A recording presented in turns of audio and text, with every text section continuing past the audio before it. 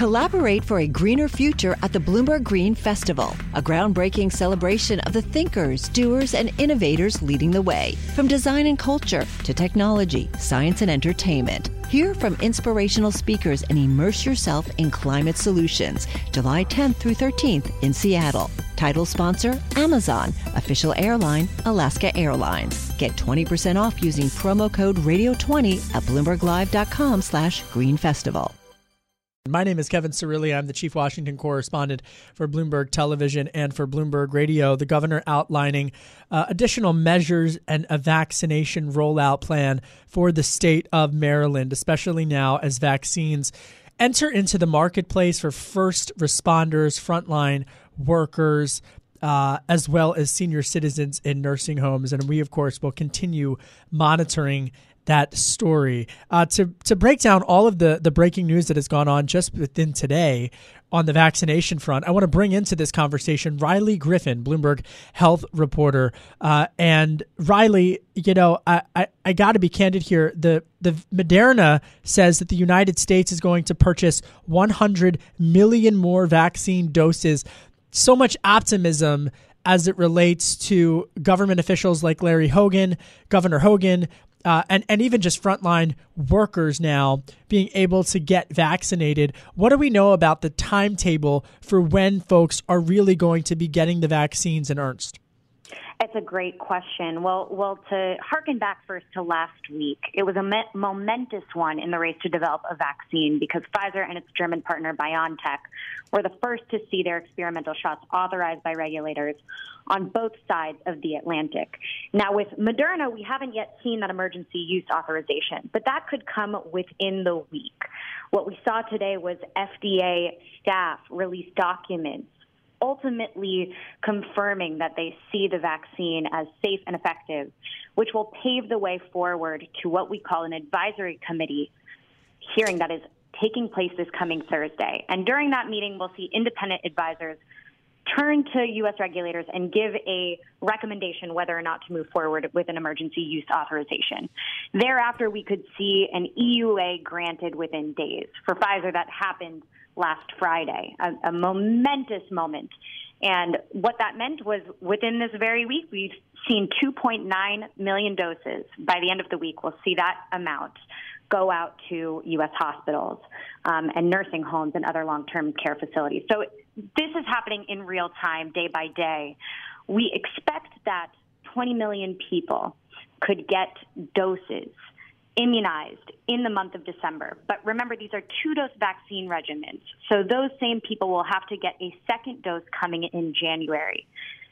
30 million people will get initial doses in January. By the end of March, a total of 100 million individuals will have had at least one dose. That's the initial rollout. These are two-dose regimens, and the broader public will have to wait till late spring, early summer to get immunized. Riley Griffin is with us, Bloomberg health reporter, just doing such great reporting in terms of tracking virtually every single development for all of the major big pharmaceutical companies and where the vaccines lie. I just want to harken back just briefly to Governor Larry Hogan. He has reactivated the Maryland National Guard to provide logistical support for COVID-19 vaccine distribution. Again, Governor Larry Hogan, a centrist Republican, speaking just within the last couple of minutes, and he says, quote, "Today I am reactivating the Maryland National Guard. The Guard will be providing logistical support," end quote, for the COVID-19 vaccine. So, Riley, I guess let's talk about it in phases for the average person trying to understand when they will be able to get the vaccine. So right now, you've got Governor Hogan and other governors deploying the vaccine for frontline workers and whatnot through people like the National Guard. When do we enter in the phase where you can go to your local drugstore, for example, like you would for a flu shot, and get the vaccine? Does that make sense? Yeah, no, it's a great question. I think the answer is late spring, early summer for the general public. Operation Warp Speed, it's a U.S. effort between the Department of Health and Human Services and the Department of Defense to distribute these at the state-by-state level. States, of course, are actually ultimately responsible for allocation, but the CDC the Centers for Disease Control and Prevention, they're the ones who give recommendations on who this goes to first. And we know that medical workers are going to be first, as with long-term care facility residents. Then you'll have more frontline workers. Right now this isn't necessarily going to the postmen, the airline captains, and so forth. But that could be next. We're actually going to get a recommendation from the CDC on who comes after this first wave of doses this very weekend. So let's keep listening for that guidance. So this weekend, this is important. I want to unpack this because there's been so many different threads that have emerged in the conversation about the vaccine. One of them is whether or not teachers and teachers' unions will back getting vaccines. What do we know about the union issue, Riley Griffin, Bloomberg Health reporter, in terms of vaccinations for industries that are unionized? It's a great question, and not one that I've been following incredibly intimately, but I imagine that this will come up in the CDC meeting this coming weekend. And this is happening in real time on a daily basis. And one thing to note is that the questions have to be revisited again for each and every vaccine because of their very different qualities. There are more than 200 vaccines in development, more than 50 of which are in human trials, and we're only just seeing the first wave of vaccines reach people right now. And to be clear, they're not on the market. They are not purchasable by private entities. So when you say, I want to unpack this, when you say private entities, because this is important, when you say private entities, you mean the local drugstores, right? The CVS's, the Walmarts, and whatnot. They can be allocated there, but for example, a private company could not purchase doses because these vaccines have not gotten a full approval. They've gotten an emergency use authorization that allows the government to help strategize and allocate doses that have been purchased by the government itself. So Operation Warp Speed has bought doses from Pfizer. They have secured supply from Moderna. These are not on-the-market products that any given person or company or union can negotiate supply for. It has to go through government entities and thereby through the states. And so if the states determine that teachers are among the next wave, that will be the right course. But it's not something that's necessarily just up to the unions from the outset. This is so fascinating. I mean, folks, Riley Griffin really just translating for everyone how this process is playing out. So right now in Annapolis, Governor Larry Hogan, a Republican from the state of Maryland, the governor there, giving a press conference saying that he is activating the National Guard to help distribute the vaccine. What Riley just explained to us is that as these vaccines have become authorized through the government, through the emergency usage authorization, the government purchases it from Pfizer, from Moderna, and then they deploy the vaccines to the frontline workers, the hospital personnel, and whatnot. So we're still a couple of months away from going through the process of a vaccine being administered like you would for the annual flu shot. But what prep work is being done right now in the private sector supply chain with the public-private partnership, Riley Griffin, for making sure that the drugstore on the street corner is prepared to administer what likely will be a mass demand to get that vaccine quickly, efficiently, and immediately in the couple of months? To put it in the most basic terms, you're seeing rehearsals play out at the state-by-state level. You are seeing local pharmacies practice with flu shots and other kinds of vaccines, what it would look like to have such a mass vaccination campaign taking place in their facilities. And the government is aiding that, of course. The DOD is bringing the logistical support to Operation Warp Speed. They are buying glass vials, syringes, freezers, dry ice, all the tools that are needed to maintain the vaccine at appropriate temperatures so that it does not spoil. This is incredibly important, and the drug makers are right there with them. Pfizer, for example, has a control center where it tracks the movements of its vaccines from point A to point Z and knows the temperature of its coolers along the way. So many stakeholders are involved in this process, both in the public and private sector. It truly is an amazing thing to watch unfold. And this week is the first time we're having the chance to do that in real time, because only yesterday did we see from New York to North Carolina some of the first get those jabs in hospitals, whether at Duke University or here in various facilities in New York. It's just quite an incredible feat, but we do have to make sure that these same people go in for their second dose. I worry that that's not been communicated to the public clearly enough. You are not granted full immunity until you have that second dose. Is that for every vaccine, or is that just for one of the vaccines?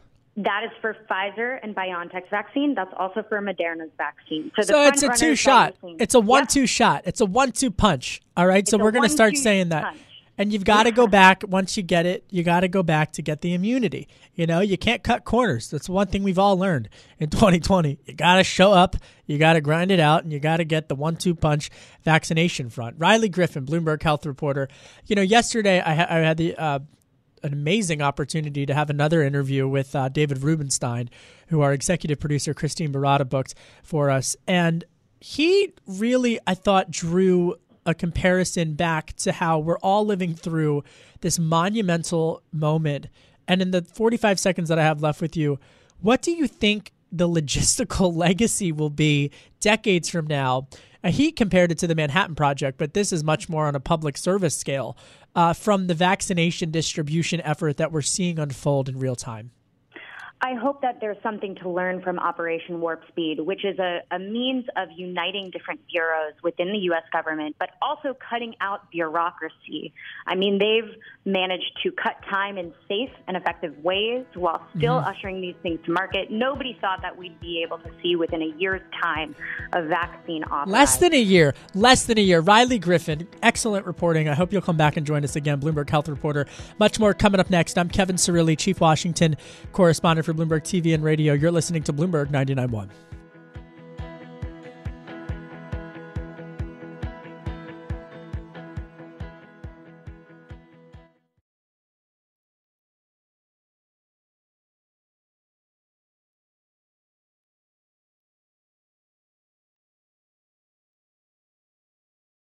Live from our nation's capital. All talk here in Washington, D.C. turns to President-elect Joe Biden's administration. Historically speaking, the markets have performed better when there is divided government. The biggest pressure for fiscal stimulus is an uptick in cases. Bloomberg Sound On. The insiders, the influencers, the insights. Biden has promised again and again that he will unite the country. State governments control elections. That's in the Constitution. I think that we can expect a smooth, thoughtful, methodical transition. This is Bloomberg Sound On with Kevin Cirilli on Bloomberg 99.1 and 105.7 FM HD2. Operation Warp Speed now delivering vaccines all across the country. How is it playing out and influencing fiscal stimulus talks? We'll check in with the co-chairman of the Problem Solvers Caucus, Scott Gottheimer, in the next hour. Plus, meanwhile, Leader McConnell vows to stay in session until they get a deal. We have a lot to get through. Anna Edgerton kicks things off. Day 2 of the vaccine being administered in the United States with the aid of the government. And just within the last half hour, Governor Larry Hogan, a centrist Republican from Maryland, announcing that he is now bringing in the National Guard to help administer some of the first vaccines to frontline workers. That is the question of the day for all policymakers across the country. And President-elect Joe Biden, speaking to reporters at an airport in Delaware on Tuesday, earlier today, said, well, he is going to be listening to Dr. Fauci about when he himself will get the vaccine. Dr. Fauci recommends I get the vaccine sooner than later. I want to just make sure we do apply the numbers when we do it. But when I do it, you'll have notice, and we'll do it publicly. The president-elect traveling to Atlanta, Georgia for a campaign rally to try to win back a majority control of the Senate, and we'll have more on that coming up. But meanwhile, the pressure mounting on lawmakers in Congress, and we've got sound on the stimulus as Senate Majority Leader Mitch McConnell vowed to keep Congress in session until they get a deal. Here's what he had to say earlier. We all know the new administration is going to be asking for yet another package. It's not like we won't have another opportunity to debate the merits of liability reform and of state and local government in the very near future. Senate Democratic leader Chuck Schumer said he wants more funding for vaccine distribution, much more than the $6 billion allocated in a bipartisan COVID-19 relief package. But he held off on commenting further ahead of a key leadership meeting. And we'll bring you the latest developments on that meeting, which is likely underway, as Schumer was set to meet with Speaker Pelosi and Leader McConnell, as well as House Minority Leader Kevin McCarthy and Secretary Mnuchin this hour. Anna Edgerton covers all things for us as a Bloomberg politics editor. Anna, we could get some major headlines crossing the terminal in the next hour or so about what happened in that leadership meeting. What do you expect will happen? Yeah, this really is kind of the do-or-die moment if this is going to happen this week, because both chambers have to pass this legislation, and they're trying to do it before government funding runs out at midnight on Friday. So what we're looking for is any signal from Democrats that they're willing to go ahead with a measure that doesn't include extra funds for state and local governments. That has been the proposal from Senate Majority Leader Mitch McConnell, that they kind of leave controversial things to the side, and with a bipartisan group of senators yesterday kind of endorsing that strategy, we're going to be looking for Democratic leaders to go ahead with that. So specifically, this Problem Solvers Caucus proposal, which essentially said we're going to vote one lump without the state and local aid, and we'll try to pass a second lump on the state and local aid. Is that strategy going to work or no? Yeah, there were two controversial provisions that have been holding up negotiations for months. It's the state and local aid and also liability protections for companies. So if they can put aside those two things, the argument from Republicans has been to move on with what has broad consensus. Now, we'll kind of see what the final package looks like, but there's a chance that they could try to find some middle ground. For example, like you mentioned, Schumer said that he wanted more funds for vaccine distribution. Well, most of those funds will go to state and local government. So they have a way of saying, well, we didn't get the $160 billion we wanted, but the local governments are going to have more resources to do what they need to do to fight the coronavirus. Do you think that will work for Republicans who are bristling at the notion of spending so much money, and deficit hawks trying to seize, on the cusp really, of seizing control of the Republican Party and making this a much more Tea Party-esque argument akin to 2009? I think it will, because most lawmakers are getting a lot of pressure from back home to go ahead and pass some kind of coronavirus relief. So if they can say, we held off the $2.2 trillion that Democrats said that they wanted before the election, this looks like a good deal for deficit hawks, even though, to put things in perspective, this is way more than the relief package after the 2008 financial crisis. I believe that was $639 billion. So to say that, roughly, I think $748 billion is what we were coming at, to say that that's the pared down package, that's still a lot of funds to prop up the U.S. economy at this point. So as this moves forward, if there is not fiscal stimulus, or even if there is fiscal stimulus, what are the chances that Senate Majority Leader Mitch McConnell is going to be willing to negotiate, and not just on a I want to correct myself in advance. This isn't a McConnell negotiation. He's the leader of the entire Republican Party at the negotiating table representing them.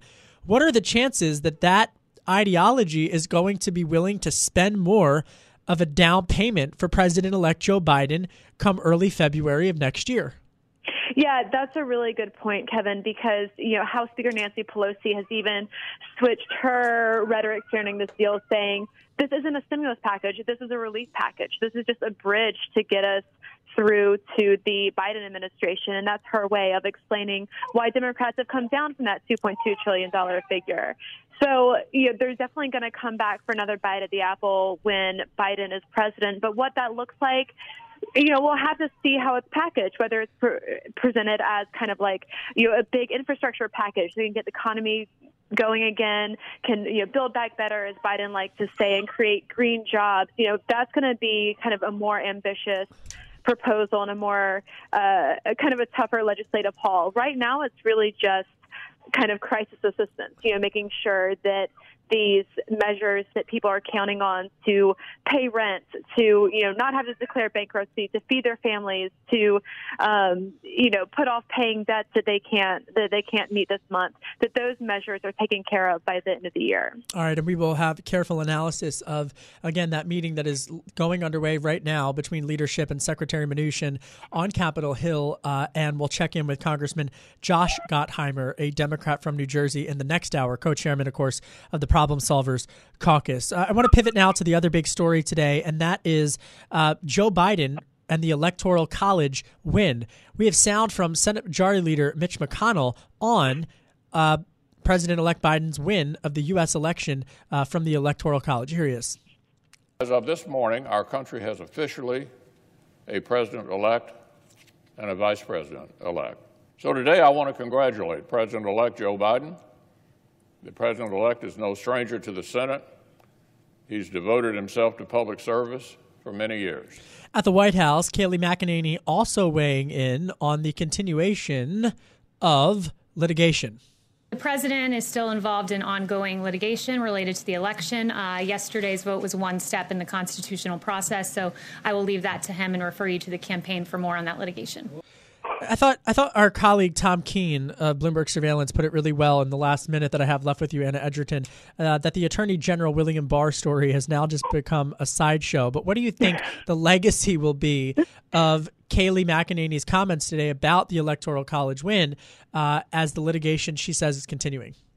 Yeah, I think that's a good question for all Republicans and all of the president's allies at this point. We were kind of seeing a scale of lines of where Republicans are willing to stop in their support of the president. Some continuing to support his efforts to overturn the results of the election, some kind of drawing the line at the Electoral College saying, now this constitutional process is playing out, we can't really pretend that there's an avenue for the president any longer. So we saw where Mitch McConnell came down on that today, right, and many other senior Republicans that kind of joined him in recognizing Biden as the legitimate winner of the election at this point. Anna Edgerton, Bloomberg Politics editor. I would be remiss if I didn't give a sound-on shout-out to Cora, baby Cora, who I think I've heard. In the background. She can come on this program anytime she wants. Anna Edgerton, I cannot wait to meet her. Fan. Oh well, I appreciate that. Cora, of course, is her beautiful baby girl, and we send all of our congratulations to our colleague Anna Edgerton, Bloomberg Politics editor, and we will definitely be catching up with her in the weeks ahead. Much more coming up next. We check in with Cameron Kreis on the markets. I'm Kevin Cirilli. You're listening to Bloomberg 99.1.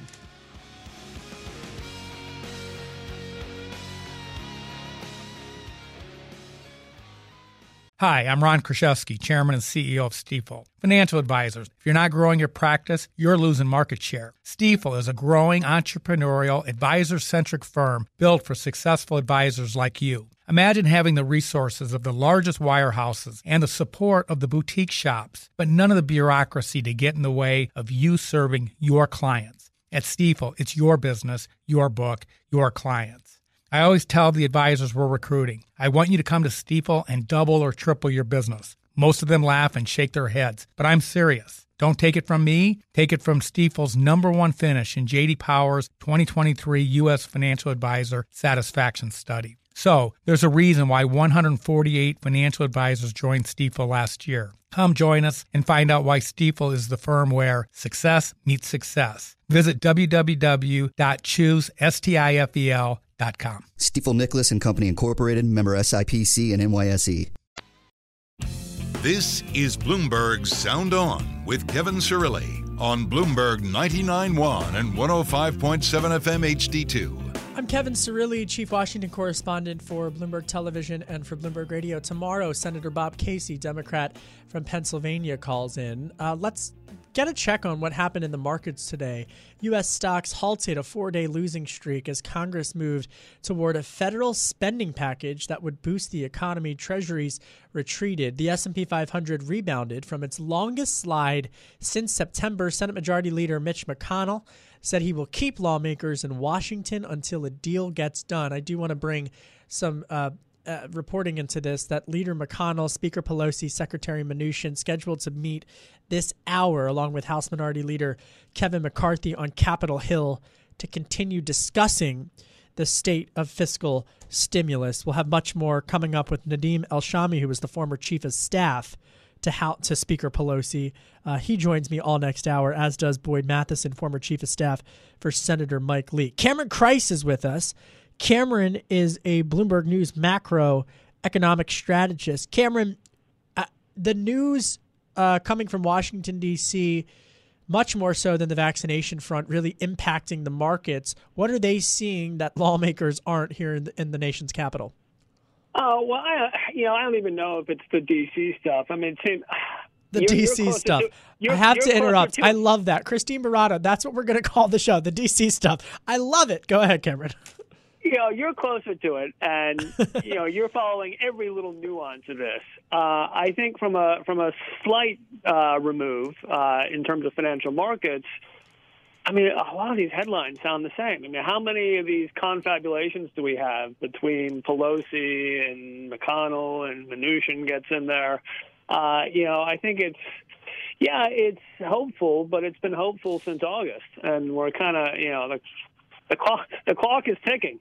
And so I'd be a little loath to say that the market went up on everyone's really excited that they're finally going to do something, because they've been talking this way for so long. I'm not sure that from my perspective at least, there's much new in this, other than perhaps McConnell saying that he'll keep them there as long as it takes, or that, frankly, that McConnell recognized Joe Biden as the president-elect. I mean, maybe there's being able to say that 1 + 1 = 2 is a step forward, I suppose. Cameron Kreis is with us, Bloomberg News macro economic strategist. In terms of the vaccination efforts so far, no major disruptions in the first 48 hours of the administering of the vaccine with the government's support in the United States. Moderna's vaccine deemed safe by U.S. regulators, clearing the way for a second shot to quickly gain emergency authorization. In Europe, regulators will review Pfizer's vaccine earlier than planned amid growing pressure to approve it quickly. A lot of that pressure because of what happened here in the United States. British authorities will hold talks on Christmas coronavirus rules after a surge in infections fueled demands from medical experts to stop households socializing over the holiday. Back stateside, New Jersey administering the COVID-19 vaccine to an emergency department nurse at the state's only public hospital, and New York City Mayor Bill de Blasio telling residents to prepare for a shutdown of all but essential businesses soon after Christmas. Have the markets, Cameron Kreis, priced all of this in, or is anything jumping out as unexpected?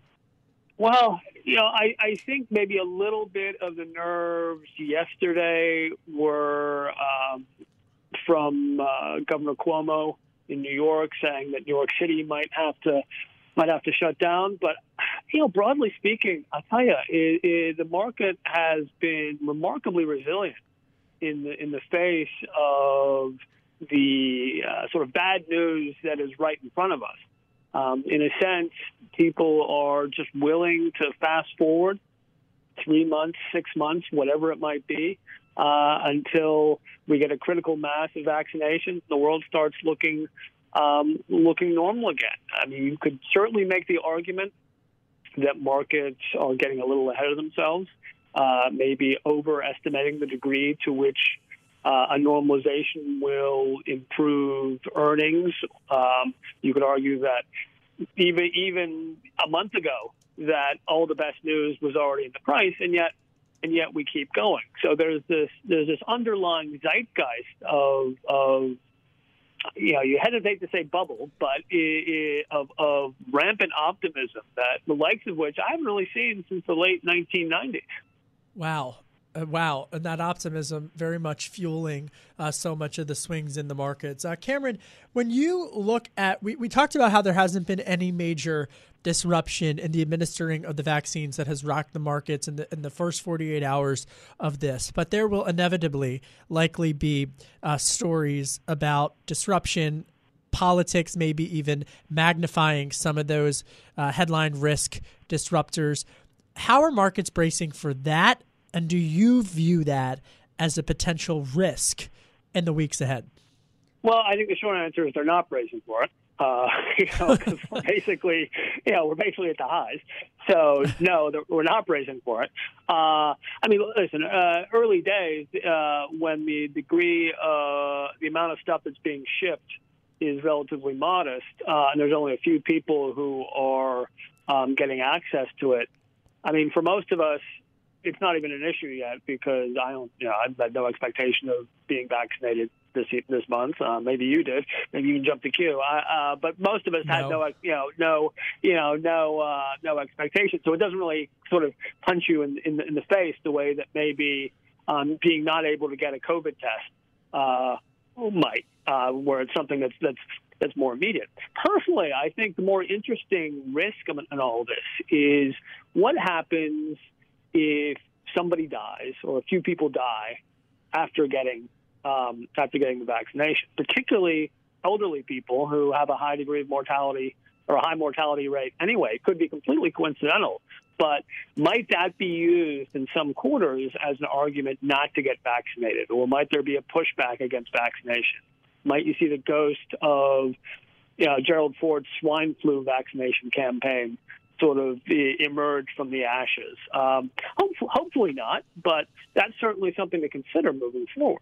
I thought it was really a strong moment and a profile encouraged moment when the three former presidents all came out and said that they would jointly receive a vaccine just to instill that public trust from Americans. Quickly before, in the remaining time that I have left with you, about 90 seconds, just a word on China, which of course is heading for strong growth in 2021 as the recovery gathers pace. Is the anticipation that the Western world will soon follow? Obviously, we got whacked with the pandemic after China did. Well, it comes down to management of the disease. I think pure and simple. One of the reasons that China has enjoyed such a robust rebound is, despite being the first to get the disease, certainly if you believe the public statistics, maybe you should, maybe you shouldn't, but if you believe the statistics and you look at the way people are behaving, they're behaving as if it's well contained. That's clearly not the case in the West, where not only the United States, but also in Europe, we're obviously wrestling with this second wave. So we need the public health data to look like China's, in a sense, before the economic trajectory can truly look like China's as well. All right, Cameron Kreis, thank you so much for your time and for helping us navigate through the currents and the ebbs and flows of the markets and how all of these different dizzying headlines coming from Washington, D.C., but also, of course, from big pharmaceutical companies are impacting the markets and what the markets can tell us about the road ahead. That's Cameron Kreis. Cameron, of course, is Bloomberg News macro strategist. Coming up in the next hour, we're going to have Nadeem El-Shami, the former chief of staff to Speaker Pelosi, as well as Boyd Matheson, the former chief of staff to Senator Mike Lee, for the Hour all-star panel as we continue to cover these talks that are underway right now on Capitol Hill for the fiscal stimulus front. And one of the people at the forefront of those discussions, Josh Gottheimer, Congressman Josh Gottheimer. That's coming up next. I'm Kevin Cirilli. You're listening to Bloomberg 99.1.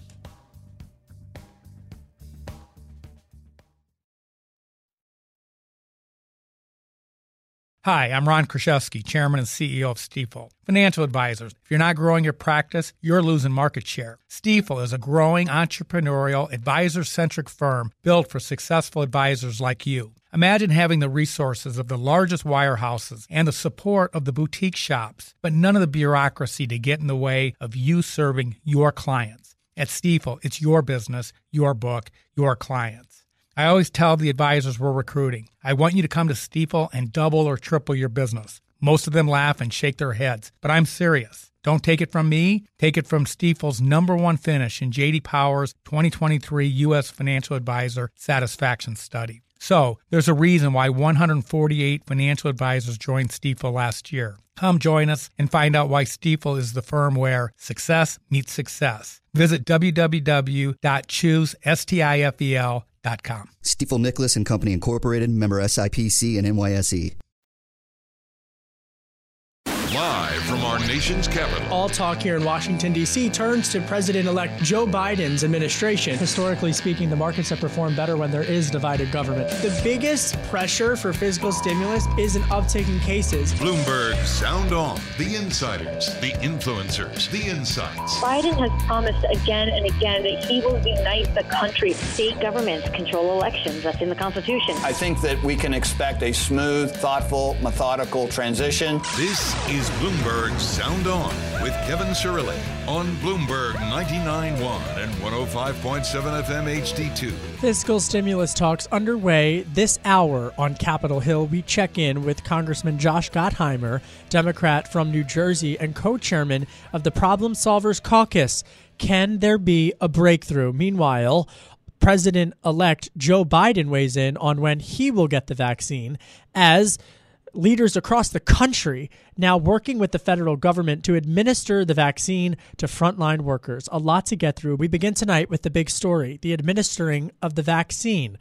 All across the country, including in states like Maryland, governors and leading policymakers are working with the federal government to administer the vaccine. This comes as Governor Larry Hogan, a centrist Republican, saying within the last hour that he is utilizing the National Guard to help administer the vaccine to frontline workers. And President-elect Joe Biden also gave us sound on this particular topic. He says he's going to wait for the cue from Dr. Fauci for when he himself will get the vaccine. Dr. Fauci recommends I get the vaccine sooner than later. I want to just make sure we do apply the numbers when we do it. But when I do it, you'll have notice, and we'll do it publicly. The president-elect made those remarks to reporters earlier today before he traveled to Atlanta, Georgia, where he held a campaign-style rally ahead of the Georgia runoff on January 5th, and we'll have much more on that coming up. But meanwhile, back on Capitol Hill, the vaccination efforts influencing and adding urgency to the fiscal stimulus talks. And just within the last hour, Senate Majority Leader Mitch McConnell meeting with House Speaker Nancy Pelosi, House Minority Leader Kevin McCarthy, and Treasury Secretary Steven Mnuchin. Here's what he had to say about trying to get a deal. We all know the new administration is going to be asking for yet another package. It's not like we won't have another opportunity to debate the merits of liability reform and of state and local government in the very near future. Leader McConnell vowing to keep the Senate in session throughout the holidays until there is a deal. I want to bring into the conversation two former chiefs of staff to two of the major players in these talks. Nadeem El-Shami is the former chief of staff to House Democratic leader Nancy Pelosi, now, of course, Speaker Pelosi, and Boyd Matheson, the former chief for Senator Mike Lee. He is now an opinion editor at the Deseret News. Senator Lee, of course, a Republican from Utah. Thank you both for joining with us.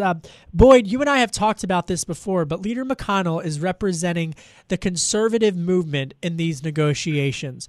They feel, based upon my reporting, that if they spend too much money now, that there will be a complete fiscal uprising once President-elect Joe Biden is sworn into office, and that talks of another deal will not ever materialize. So what political tightrope and how much of a tightrope is Leader McConnell walking right now as he virtually this hour negotiates with Speaker Pelosi? Yeah, I think this is pretty much business as usual in Washington. It's the fact that, whenever American citizens hear the word behind closed doors, it should send a shiver down our spine, because usually nothing good is going to come out of that. And sadly, this is what's going to happen. They're going to be behind closed doors. They'll have those talks.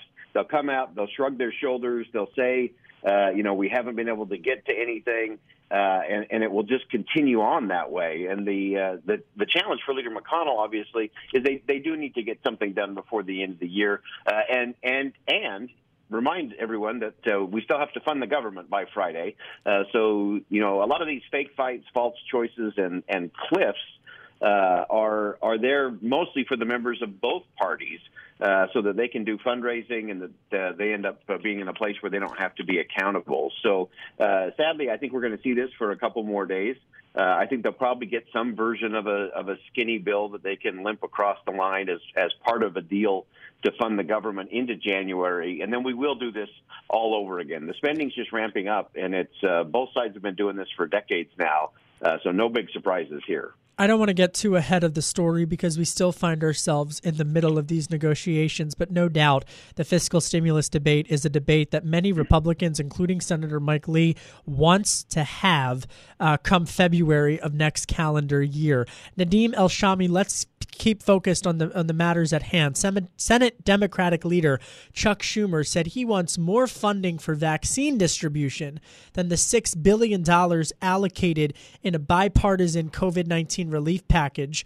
The co-author of that proposal will join us this hour, Congressman Josh Gottheimer. But he held off, Schumer did, on commenting further ahead of a key leadership meeting, the meeting that is underway now.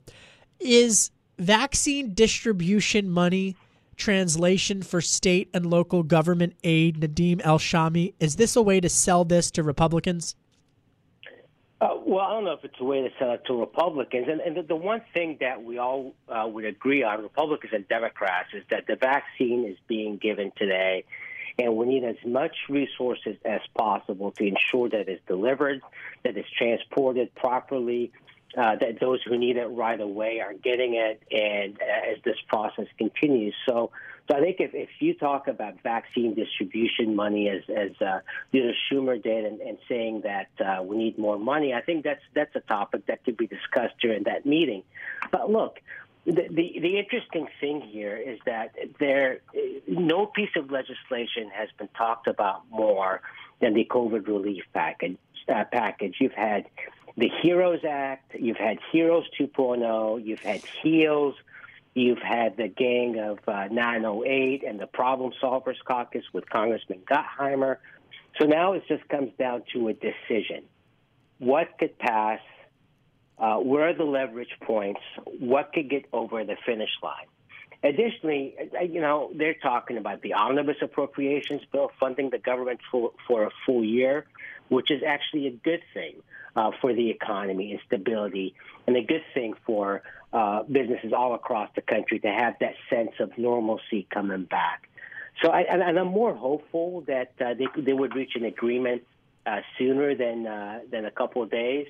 I think that the clock is ticking. The deadline is Friday at midnight for the government to shut down. So I think I do hope that they will reach an agreement earlier. And look, for getting more money for vaccines, who would disagree with that?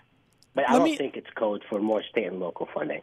Nadeem, let me ask you this in the 90 seconds that we have left in this block. Nadeem El-Shami, former chief of staff to Nancy Pelosi. When does Speaker Pelosi have more leverage? When she's negotiating with President Trump in the lame duck, or with Senate Majority Leader Mitch McConnell in the lame duck?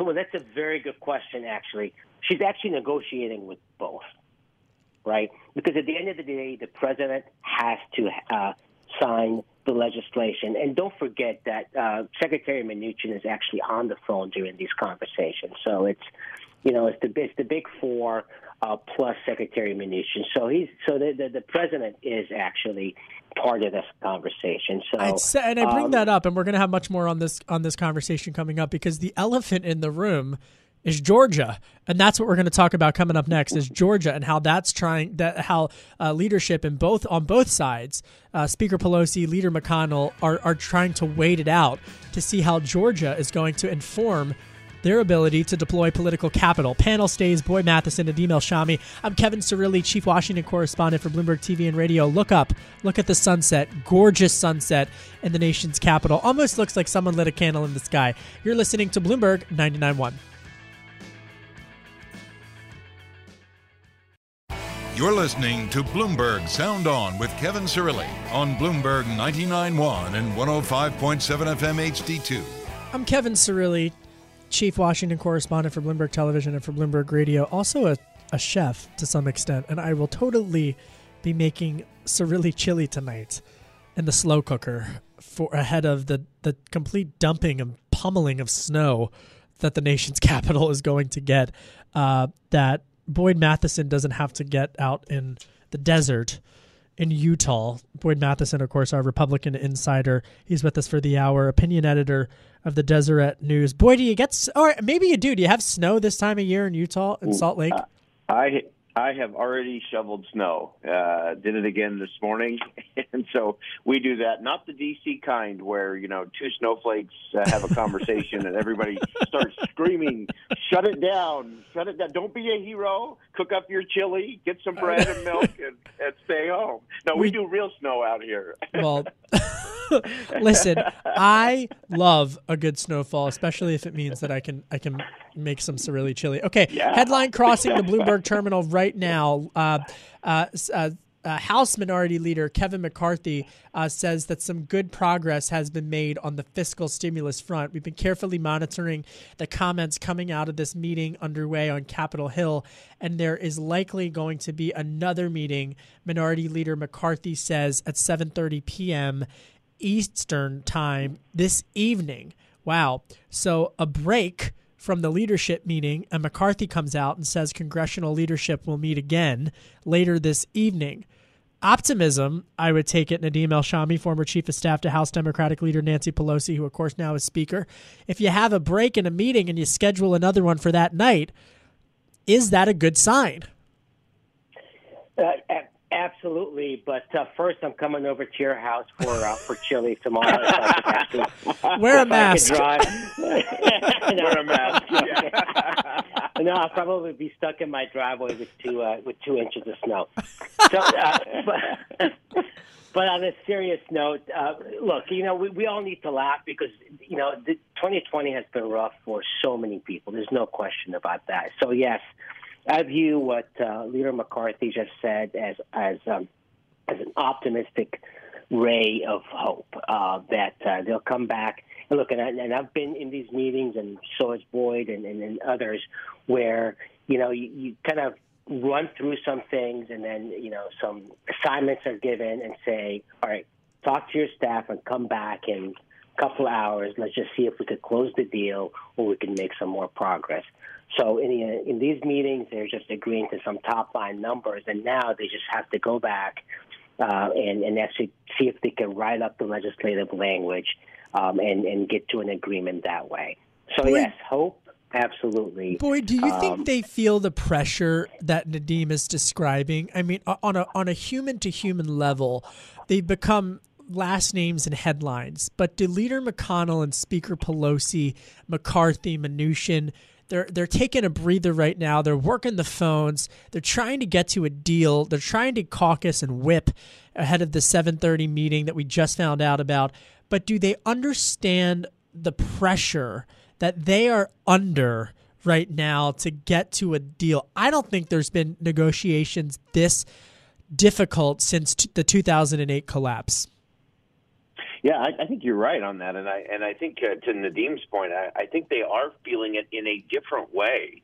Typically, I mean, you can kind of go through the December rigmarole in Washington, and there's kind of the usual drama, but then you get the jet fumes going from everybody wanting to get out of town and get home for the holidays, and it usually greases skids and things get done. This year, it does feel different to me, and I think they do feel some of that pressure of, hey, the country's kind of had it, folks. And we do need to get this done, not to solve our political problems, but to solve the American people's problems.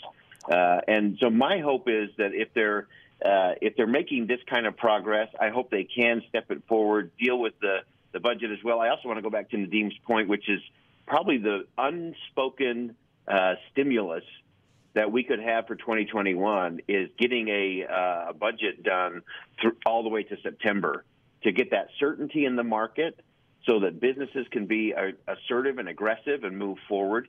Because if we're just doing continuing resolution to continuing resolution, 6 weeks at a time, that's going to really kill and continue to stymie the economy moving forward. So I do think there's a glimmer of optimism there. I think they are feeling it in a unique way because of the pandemic, and I hope they can push it all the way through. Not for their political futures, but for the future of the country. Again, if you're just joining us, a headline crossing my Bloomberg terminal just within the last several minutes. House Minority Leader Kevin McCarthy says congressional leadership will meet again later this evening. In about 2 hours. They're taking a breather from their negotiations, paraphrasing now, but he says that progress has been made. And as we are gleaning from these negotiations, it would appear a step in the direction of reaching a deal if they are going to reconvene. This meeting at 7:30 tonight was not originally on the schedule. Let's pivot now back to the president-elect, because he crossed the threshold in the Electoral College and was acknowledged from Senate Majority Leader Mitch McConnell earlier this morning. We've got sound on that. As of this morning, our country has officially a president-elect and a vice president-elect. So today I want to congratulate President-elect Joe Biden. The president-elect is no stranger to the Senate. He's devoted himself to public service for many years. Meanwhile, the litigation effort from the current occupant of the White House, President Trump's orbit, continues. Kayleigh McEnany weighing in. The president is still involved in ongoing litigation related to the election. Yesterday's vote was one step in the constitutional process, so I will leave that to him and refer you to the campaign for more on that litigation. Boyd, I bring this up because yesterday with the news that Attorney General Bill Barr is resigning, these litigious efforts still continuing. From your perspective, when you talk to Republicans in a conservative state like Utah, how is this playing? Utah has an interesting relationship with President Trump, and they also have an interesting relationship as it relates to kind of the rule of law and then moving forward. And I think for most people, I think with the completion of the Electoral College work that was done yesterday, I think everybody is all ready for the pivot. And it's okay. It's okay to have litigation and challenges and all of that after an election. We have that after every election. And now it's time to pivot and move forward. I think people are ready for that. Let me jump in here. Senate Majority Leader Mitch McConnell, headlines crossing the terminal, says that he thinks there's an agreement and that they are not going to leave without aid. Again, more positive talk coming from these negotiations. We'll carefully monitor them. I'm Kevin Cirilli, panel stage. You're listening to Bloomberg 99.1.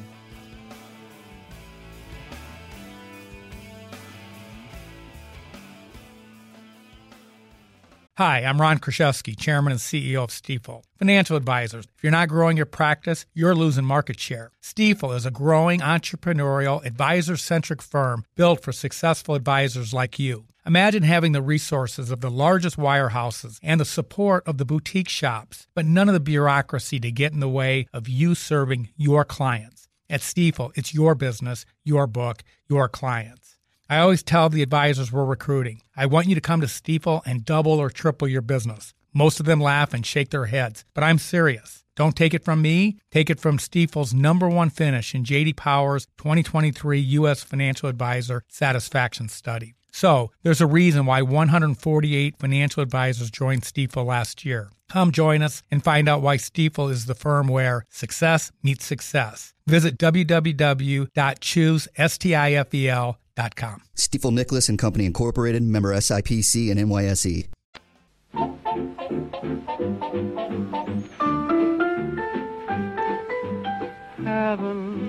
I'm Kevin Cirilli, Chief Washington Correspondent for Bloomberg Television and for Bloomberg Radio. I love that song, The Classics, from the Great American Songbook.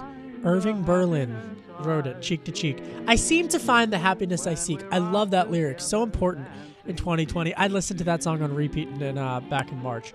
Headlines crossing the Bloomberg terminal, and we are monitoring so many stories tonight. Chief among them, the fiscal stimulus negotiations ongoing, but halftime from leadership. Senate Majority Leader Mitch McConnell meeting with Speaker Pelosi, Secretary Mnuchin, Minority Leader McCarthy, and Senate Minority Leader Chuck Schumer. They're all meeting. They were scheduled to meet at 4 p.m. Eastern. Then we just got word from reports that they stepped out of the meeting for a break, but they've added a second meeting in 2 hours' time, which is being received as a massive, massive positive step on the fiscal stimulus front. Meanwhile, my colleague Mario Parker traveling with the president-elect's motorcade as President-elect Biden finishes a rally in Atlanta, Georgia, a campaign-style rally for the two Senate the Democratic Senate candidates in the Peach State, Raphael Warnock and Jon Ossoff, where he says, President-elect Biden says, that it will dramatically impact his ability to govern should Democrats win those two seats. I want to bring back into the conversation Boyd Matheson, former chief of staff to Senator Mike Lee, now the opinion editor at the Deseret News. Please go read his columns. They are largely apolitical and fascinating reads. You can check them out on the DeseretNews.com. Nadeem El-Shami is with us. He is the former chief of staff to House Democratic leader Nancy Pelosi. Nadeem, how much is Georgia going to inform the way leadership in both parties negotiates currently in the lame duck as they finish it out ahead of January 20th, and also once President-elect Biden is sworn in on January 20th? Well, they can't wait until January 5th when the election is over, and all likelihood it's going to take a few days to find out who the winners are. But the deadline that's staring both leaders in the House and the Senate is Friday of this week. While everyone has dreams of winning both seats, either getting in the majority or keeping their majority, they really are not thinking about that right now. Boyd is absolutely right.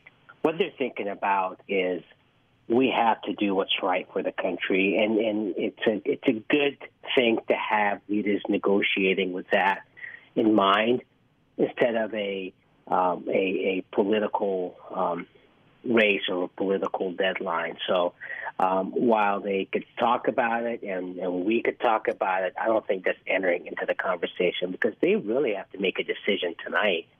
If they want to vote by Friday, in order to be able to finish the bill, post the legislation, everyone to review it, and get it on the floors and vote on it. So I just don't think it's entering into the equation. Yeah. So if they don't get it tonight, just to be clear here, there's no chance that they can do this post-January 5th, for example, after the Georgia runoffs. Nadeem. No, look, I mean, they're going to get it done. I truly believe they're going to get it done before they leave, right?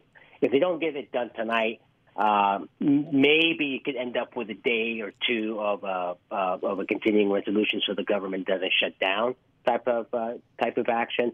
But I do believe they will get it done. They're not going to wait. They're not going to go home without a piece of legislation being sent to the president that funds the government, that deals with COVID and with some other things as well. I think it's too important. And having the four leaders and the secretary there, it just demonstrates the urgency of the matter and the seriousness of it. You're right. I mean, they've talked to each other for months now, but this is it, and they realize that. And coming up, we're going to check in with Congressman Josh Gottheimer, the co-chairman of the Problem Solvers Caucus. He is a Democrat from New Jersey. He is going to call us from Capitol Hill within the next 10 or so minutes. So we will bring you that interview. Obviously, he is at the forefront of these fiscal stimulus negotiations, and we will be asking him precisely if he's optimistic that a deal gets done tonight. Let's first, though, pivot now to what's on the panel's radar. Boyd Matheson, what's on your radar? The one thing that's on my scary radar that kind of connects with everything we've been hitting this hour is actually what's happening by unanimous consent. Okay. Unanimous consent was set up as a way to move things along, particularly in the Senate, where you can name a lot of post offices and do low level stuff. But sadly, especially at the end of a Congress, it has become a new way. It's kind of the new earmark. It's a way to get things through spending and big pieces of legislation in a really backhanded, behind closed doors kind of way. And so I'm watching that really closely. I'm sure Nadeem had a few of these experiences too when he was chief of staff. That as soon as you hear that UC roundup is coming, you just know there's going to be stuff in there that you either need to object to or buy into or take a lot of heat back home for. So that's what I'm watching over the next couple of days is what actually gets passed and moved through without anybody really reading it, checking in on it, or having a good debate in front of the American people. And that right there is probably the biggest difference between the public sector and the private sector, and government service and the private sector, is that would never happen in the where a board of trustees would be able to ram something through. But for whatever reason, in our imperfectly perfect union, that UC rule has driven Democrats and Republicans mad for years. So that's you're absolutely correct. In the fog of these upwards of $1 trillion deals, there's always that UC that's tucked away, and in this case, in an omnibus and a fiscal stimulus negotiation. Nadeem, what's on your radar? Well, you actually took something I was going to say, certainly the UCs, but another item that's on my radar, though, is what else is going to be added to the omnibus appropriations bill along with the COVID relief package? What other bills have been negotiated? And most of them have passed committees, but what other things that Congress is going to attempt to do at the end of the year by a vote that's going to be included on this package just because the rules of the Senate didn't allow it to happen or because there wasn't enough time in the House. So I think that is something to watch. There's going to be some other titles along with those bills that are going to be pretty chock full of bills that will finally get to the president's desk. Fascinating. For me, I'm really intrigued by the different cultural rollouts and on the vaccine effort. There's a harrowing development that emerged on the Bloomberg terminal from my colleagues reporting on how the Hispanic community has suffered outsized pain in the latest U.S. COVID surge. The newest wave of COVID-19 is inflicting outsized pain on Hispanic communities in the United States. Nick Corollo reports the 7-day average of new cases in heavily Hispanic areas became worse in those with smaller such populations earlier this month, and the rate broke a record every day since December 3rd. This rate is 32.6% higher than the national rate. Predominantly black areas, unlike Hispanic areas, have reported below average new cases for rates for months. And of course, this underscores the deep, persistent inequities in the way that the coronavirus has harmed the health and livelihoods of vulnerable groups. That very much should be on the minds of all of us. And then there's this interesting development internationally on the vaccine rollout, this coming from Indonesia. And my colleagues report Indonesia plans to vaccinate its young working age population against the coronavirus before the elderly, in contrast to the rest of the world. We check in with Congressman Josh Gottheimer. Coming up next, I'm Kevin Cirilli. This is Bloomberg 99.1. When we're out together dancing cheek to cheek. You're listening to Bloomberg Sound On with Kevin Cirilli on Bloomberg 99.1 and 105.7 FM HD2. I'm Kevin Cirilli, Chief Washington Correspondent for Bloomberg Television and for Bloomberg Radio.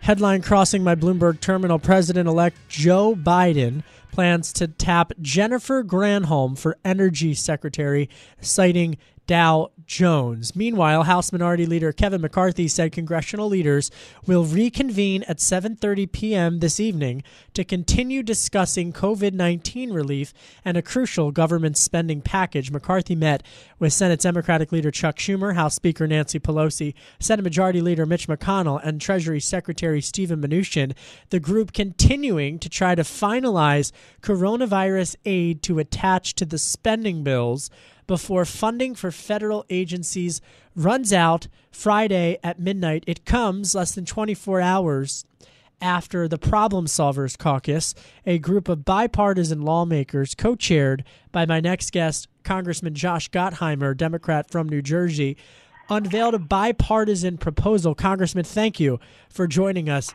Are you optimistic? Thanks for having me on. Is this a sign of optimism that the leadership is going to be reconvening in about 90 minutes? What will get done? I think this is certainly a sign of this is good news, and we could use some good news right now. we've got to get this done before we go home for the holidays. And frankly, it's been a long haul, months and months of waiting, and I think the country has finally made clear to everyone that they're sick and tired and that they're demanding action. And so I'm glad it seems like the thaw is finally occurring here. Congressman, from your perspective, when you talk to your Democratic colleagues, the media has widely reported this issue of aid to state and local governments as the major sticking point. But dive into the weeds with me, because it's much more complex than that. Well, so I co-chair a group called the Problem Solvers Caucus, as you mentioned. It's 25 Democrats and 25 Republicans. We've spent really the last 6 weeks or so with a group of senators, bipartisan as well. So you're talking about the House and the Senate getting together for daily calls for literally the last weeks to try to find common ground. We put out a $908 billion framework for a package which covers everything from unemployment insurance extension to helping our small businesses with another round of PPP, to ensuring that we have food support for those who are hungry, and support for our schools, and for rental payments. It really is a short-term emergency relief package, very focused to get us through the first quarter of next year. The package I think you're going to see, I hope, come out of leadership discussions is very similar to that. The one piece that's been contentious for the last weeks in these discussions has been the state and local support for local governments to help our teachers, our firefighters, law enforcement. And many of our states, as you know, and local governments are facing a very tough time now with shortfalls in revenue and with high COVID expenditures. Some states much more than others, and that's where the rub has come in. A lot of red states don't want to do more resources for state and local governments. So what they've said is if you want that support, if you want to help state and local governments, and we put down $160 billion for a short-term emergency down payment relief, they wanted some more liability reforms to have liability protections and shield for some of cases that they believe will be coming up. So that's been the last sticking point to get the state and local dollars that the Republicans said, and this is something Mitch McConnell has pushed for months, that we want liability protections, liability shields. Many of us have been working for the last weeks as well to find a bipartisan compromise there. It's tough. It's very tough. You want to make sure that you you protect good actors, small businesses and nonprofits, but those who've been bad actors and not done the right thing, make sure that they don't get off scot-free. And that's really been the challenge, getting past that. So what we ultimately might look at, this ultimate package, I believe, will if we can't get there on state and local and liability, will be somewhere in the neighborhood, I think, of $750 billion based on what we had negotiated as a bipartisan, bicameral group. Plus, I think there's a decent chance that direct checks are added to that, and that's something the president has wanted.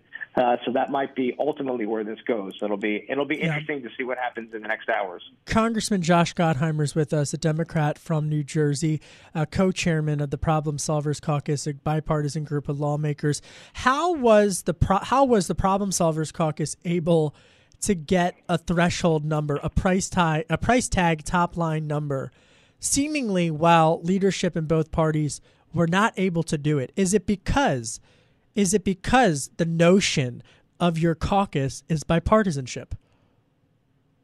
Well, it's an amazing thing that can happen when you actually spend time with each other, get to know one another, talk to one another, and listen to one another, and build that trust, right? I mean, it's like everything in life, it's about relationships, and you understand. But it's also, I have to interrupt, it's also an understanding of wanting to work together, and looking at it from that perspective. Yeah.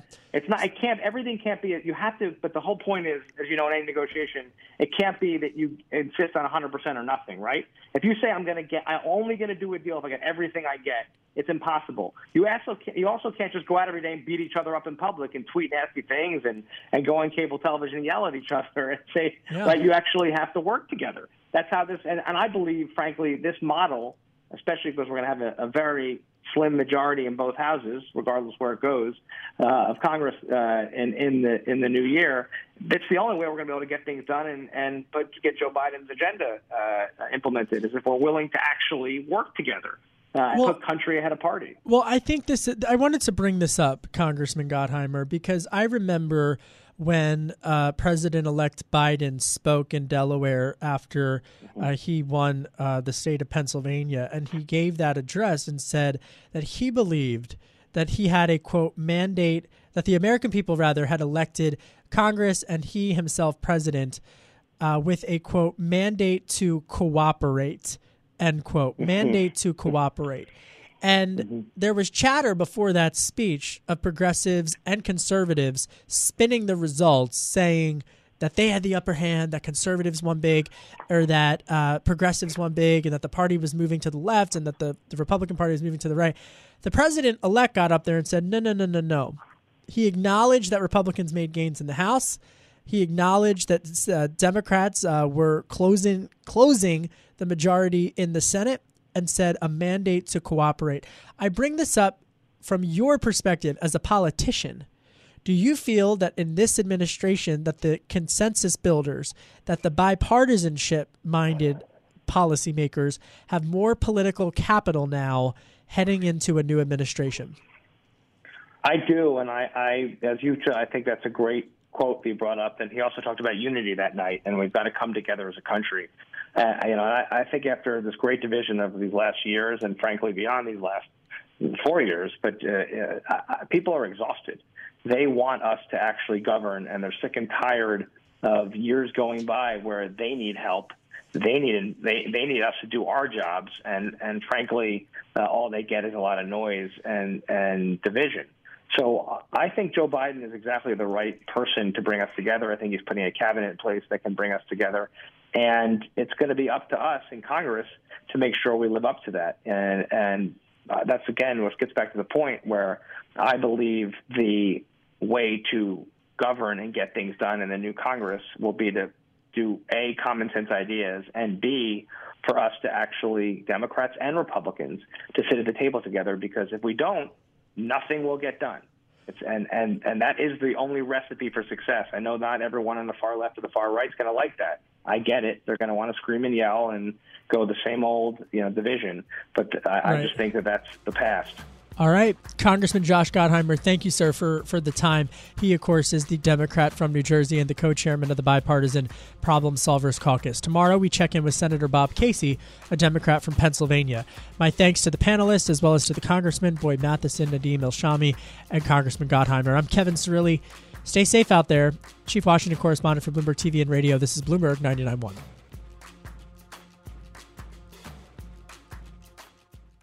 The countdown has begun. From May 14th to 16th, 1,000 global leaders will gather in Doha for the Qatar Economic Forum powered by Bloomberg. Join heads of state, influential ministers, and leading CEOs to make new connections, gain unique insights, and uncover valuable opportunities in one of the world's most rapidly rising regions. Request your invite for this exclusive event at QatarEconomicForum.com.